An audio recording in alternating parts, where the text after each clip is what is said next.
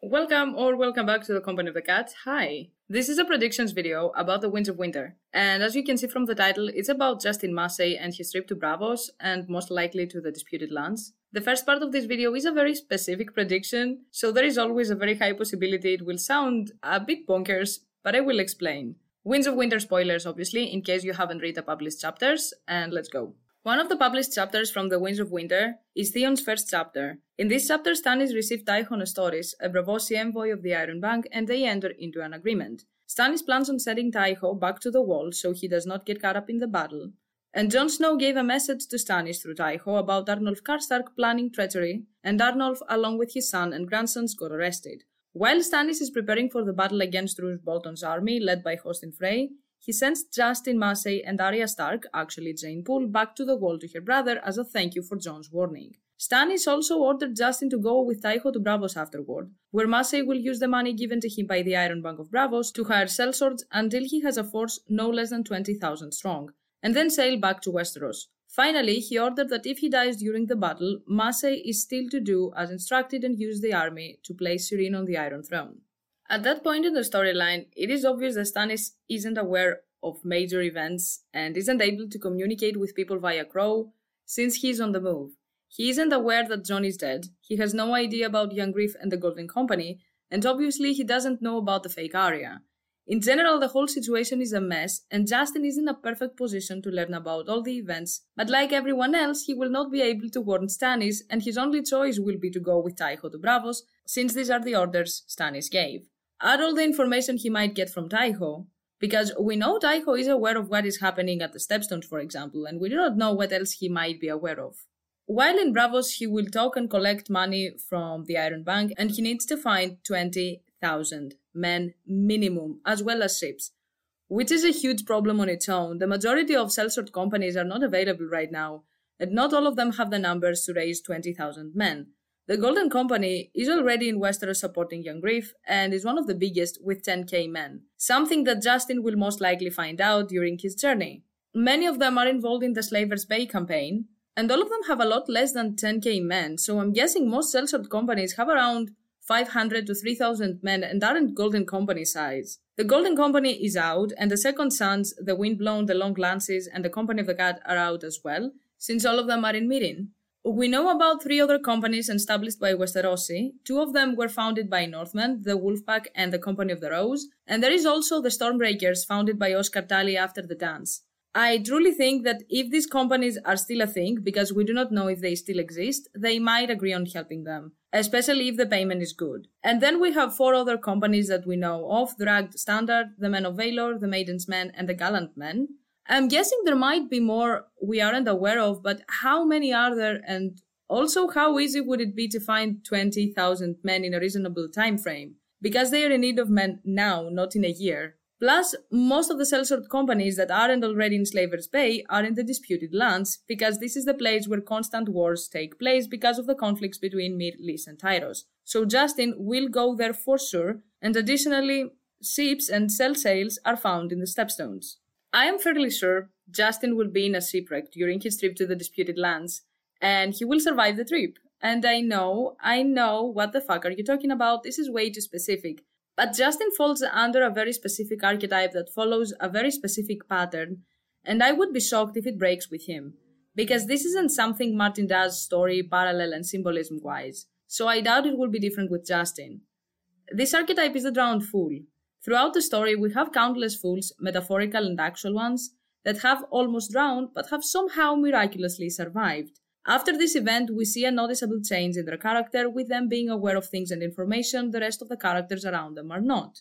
Patchface is the most obvious example, but he isn't the only one. We have found the most splendid fool, he wrote Crescent, a fortnight before he was to return home from his fruitless mission. Only a boy, yet nimble as a monkey, and witty as a dozen courtiers. He juggles and riddles and does magic, and he can sing prettily in 4 tongues. We have bought his freedom and hope to bring him home with us. Robert will be delighted with him, and perhaps in time he will even teach Stannis how to laugh. Even for a fool, Patchface was a sorry thing. Perhaps once he could evoke yells of laughter with a quip, but the sea had taken that power from him, along with half his wits and all his memory. He was soft and obese, subject to twitches and trembles, incoherent as often as not. The girl was the only one who laughed at him now, the only one who cared if he lived or died. Patchface is a character that I am very fond of, and no, Shireen isn't the only one who cares. I care. And I'm not ready for his death, which I think is quite imminent. Patch was the most splendid fool. He was so good that people thought he could make even Stannis laugh. Maester Crescent here points out that the sea took his power, but in reality after his drowning, Patchface gained another power, prophetic dreams. Patchface is the most literal fool we have in the story and is involved in the long game, even if those around him do not realize it. The other very apparent one is Aurane. Even though Aurane wasn't a literal fool, the description we get very clearly paints him as one. At 6 and 10, he called himself a man, but in truth he had been a sack of wine with legs. He would sing, he would dance, but not the finger dance, never again. He would jape and jabber and make mock, he played the pipes, he juggled and rode horses, and could drink more than all the winches, the bottles, and half the harlows too. The drowned god gives every man a gift, even him. No man could pitch longer or further than Aurane Greyjoy, as he proved at every feast. Young I was and vain, Aurane Greyjoy said, but the sea washed my follies and my vanities away. That man drowned, nephew. His lungs filled with sea water, and the fish ate the scales of his eyes. When I rose again, I saw clearly. We see again the same story as that of Patches, losing their wit but gaining knowledge. Unlike the previous two, Dontos Hollard has a slightly different story, but the basics are the same. A cask from the cellars, I'll see him drown in it. No, you can't. What did you say? Please, Sansa said. I only meant it would be luck, your grace, to kill a man on your name day.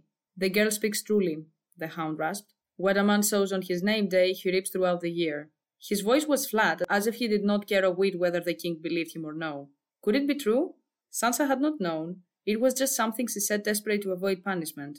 Unhappy, Joffrey shifted in his seat and flicked his finger at Ser Dontos. Take him away. I'll have him killed on the morrow, the fool. He is, Sansa said. A fool. You're so clever to see it. He better fitted to be a fool than a knight, isn't he? You ought to dress him in motley and make him clown for you. He doesn't deserve the mercy of a quick death. Perhaps you're not so stupid as mother says. Did you hear my lady Dontos? From this day on, you're my new fool. You can sleep with Moonboy and dress in motley. Dontos became a fool in name, but in reality he's way more aware of things now, and because of his job as a fool, he is learning way more information than the people in his proximity realize. He was willing to help Sansa, and he knew what was going on in and out of the Red Keep. I deserve that, though. I know it's queer, but all those years I was a knight, I was truly a fool, and now that I am a fool, I think I may find it in me to be a knight again, sweet lady. And all because of you, your grace, your courage. You saved me, not only from Joffrey, but from myself. His voice dropped. The singers say there was another fool once, who was the greatest knight of all. He swore, a solemn oath, before the gods. Then I will put myself in your hands, sir. But how will I know when it is time to go? Will you send me another note? Ser Dontos glanced about anxiously. The risk is too great. You must come here to the Godswood as often as you can. This is the safest place, the only safe place. Nowhere else. Not in your chambers, nor mine, nor on the steps, nor in the yard. Even if it seems we are alone, the stones have ears in the Red Keep. And only here we may talk freely. Only here, Sansa said. I'll remember. I hear all sorts of things as a fool that I never heard when I was a knight. They talk as though I'm not there, and he leaned close, breathing his whiny breath right in her face. The spider pays in gold for any little trifle. I think Moonboy has been his for years. Ser Dontos again follows the exact same pattern, a fool that got almost drowned and now understands and knows things that most people around him do not. We see the same story again with Braavos before and after the Blackwater. We are fools to meet them on the Blackwater, Braavos thought. The warrior must have been listening. Black Betha and Lady Maria slammed into the side of Lady Shame within an instant of each other, ramming her fore and aft with such force that men were thrown off the deck of Lady of Silk 3 boats away. Davos almost bit his tongue off when his teeth jarred together. He spat out blood. Next time close your mouth, you fool. 40 years at sea, and yet it was the first time he rammed another ship. And then when he is found at the spears of the Merlin King, we have this instance. You up on the rock, who are you? A smuggler who rose above himself, Davos thought. A fool who loved his king too much, and forgot his gods. You are still warm, sir. I feel your heart thumpity-thumping. Can it be true? The sea that swallowed you has spit you up again? Davos was reminded of Patchface, Princess Shireen's lack-wit fool. He had gone into the sea as well, and when he came out, he was mad. Am I mad as well? Davos stayed on the spears of the Merlin King for many days, and he was hallucinated that the Seven were talking to him. But again, the change came after that. Davos became the Hand of the King. He started to learn how to read and write, and most importantly, he separated from Stannis and went to White Harbor, where he found out not only that Rickon is alive, but that some of the Northmen are actively trying to remove the Boltons and plan to support Stannis if he brings Rickon back. Davos is aware of all this, but Stannis is not. We see again all the people around him not being aware of major plottings that he knows about. Meaning the same story, a guy declared himself a fool and then became the Hand of the King and a major player, even though the majority of the people do not take him into consideration because of his low birth and past. Apart from Aeron, we have another fool of a Greyjoy, Theon. Theon's shift didn't start with Ramsay, but with his baptism. This is the point in the story where Theon's transformation starts. And then he has a second and a way more drastic one. Theon was a lean, dark youth of 19 who found everything amusing. He laughed, put his boot on the head, and kicked it away. Bran looked away and pretended not to have heard, but he could feel Greyjoy's eyes on him. No doubt he was smiling. He smiled a lot, as if the word were a secret joke that only he was clever enough to understand. Theon was a person who found everything amusing and was fond of drinking, women, and jests, and even his horse was named Smiler. After his baptism, he wasn't as carefree as before, and he slowly started to realize that he might not be cut for the things he wanted. People didn't take him that seriously, even after his betrayal of the Starks and most importantly Robb, whom he considered his best friend. Theon could taste bile at the back of his throat, and his stomach was a nest of snakes twinning and snapping at each other. If he crept back to Winterfell empty-handed, he might as well dress in motley henceforth and wear a pointed hat. The whole North would know him for a fool. Asa was laughing at something one of her men had said, but broke off his approach. Why? This is the Prince of Winterfell. Or is it Prince of Fools? Your prize will be the doom of you. Krakens rise from the sea, Theon. Or did you forget that during your years among the wolves? Our strength is in our longships.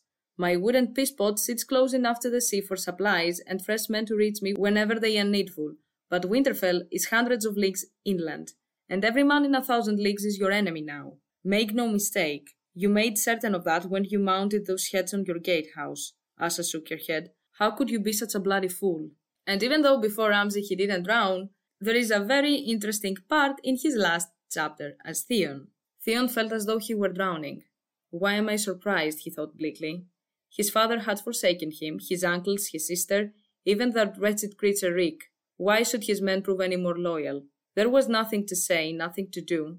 He could only stand there beneath the great grey walls and the hard white sky, sword in hand, waiting.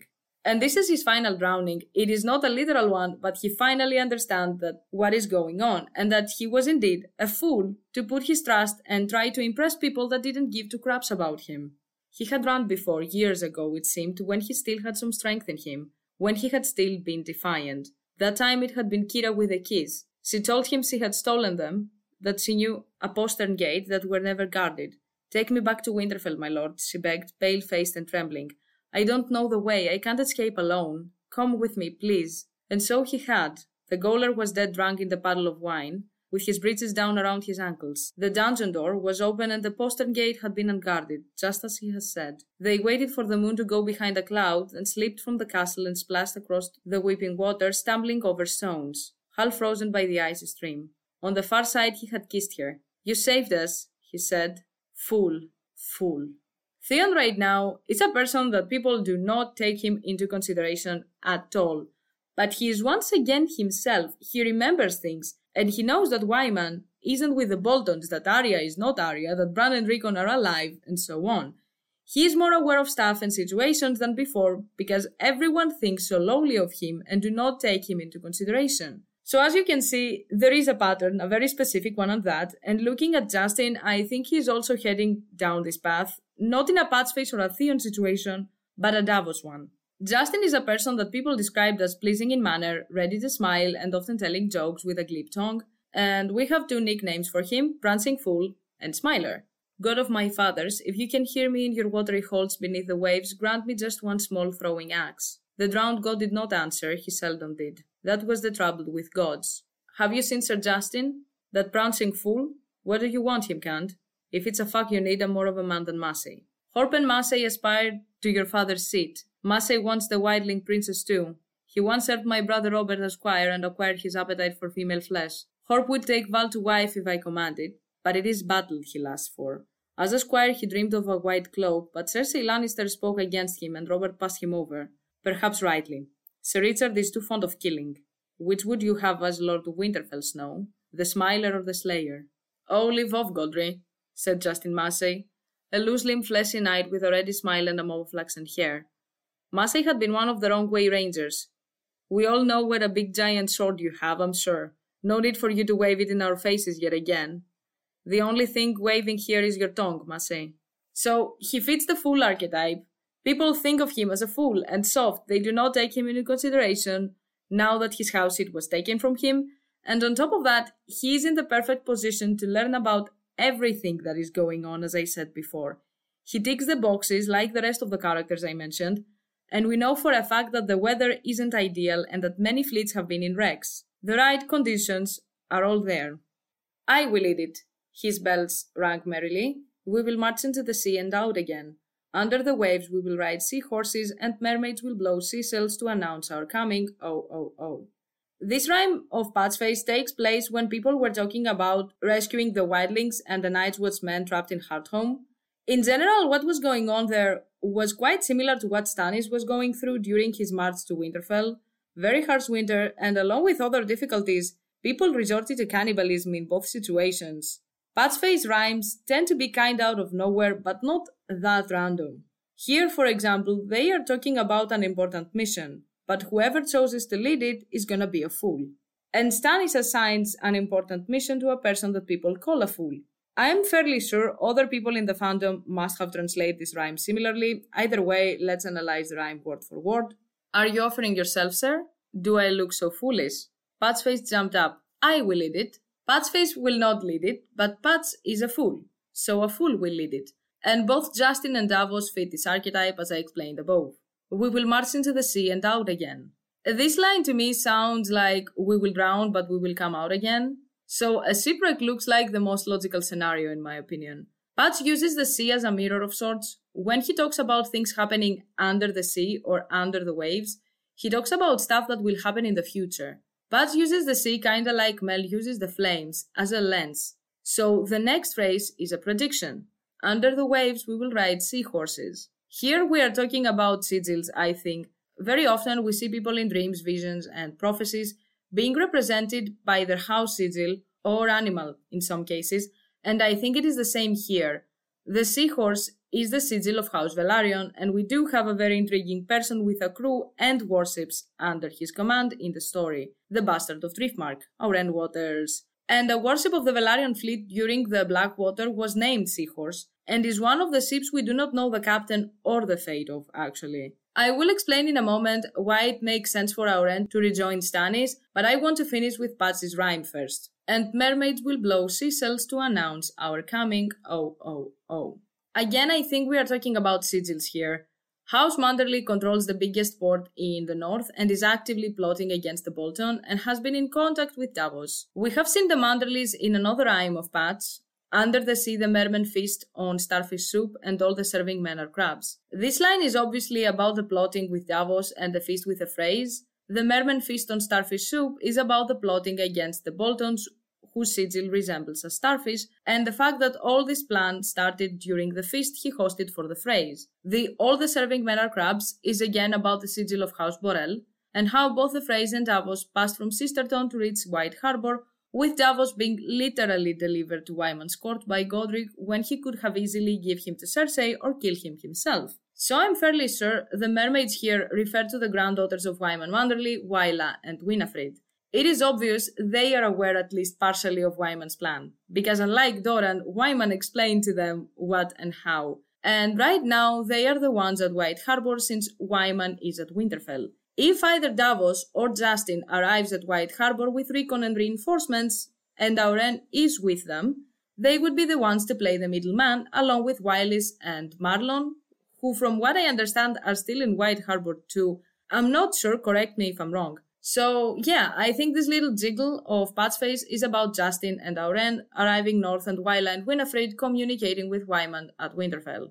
We know that when Cersei was arrested, Aurane took the new ships of the royal fleet and left. We do not know exactly where he is, but in the Aryan chapter from the Winds of Winter, Valena told of a new pirate king on Torturer's Deep at the Stepstones with the name Lord of the Waters who commands 3 decked warships. From the moment this chapter was published, many readers have theorized this to be Aurane, with the title Lord of the Waters being a play on Waters, his bastard surname, and the traditional title for the head of House Velaryon, Lord of the Tides. I do think that this person is most likely Aurane, but if he is, what is his plan? Stay there as a pirate or join the ranks of one of the many candidates for the throne?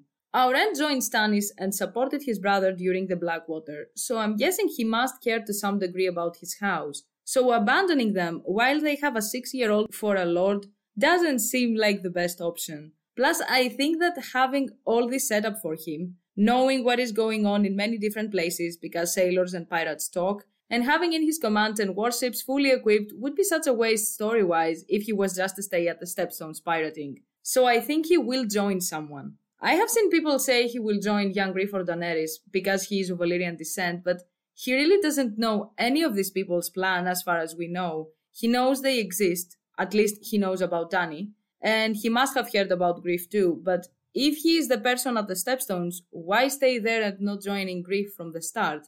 The Golden Company has men on the Isles, why did he declare himself a pirate if he is to join Griff? If Lord of the Waters is indeed Aurane, it seems like he is waiting for the right moment to join a side, as well as to collect more information.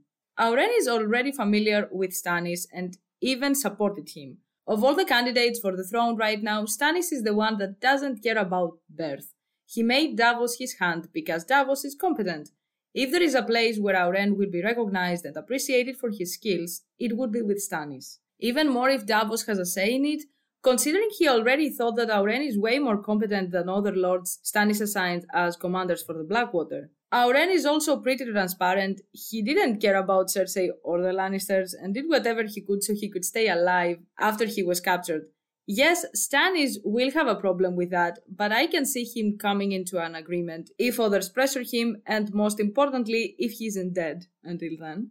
Plus, Aurane's idea to build the ships led to Cersei's postponement of her death and the Ironbank having an agreement with Stannis. All in all, if Aurane declares to join someone and not stay a pirate, I'm gonna bet on Stannis. It would also be great story-wise if the bastard who stole the royal fleet and people consider a pirate follows his house motto and stays loyal to his liege lord.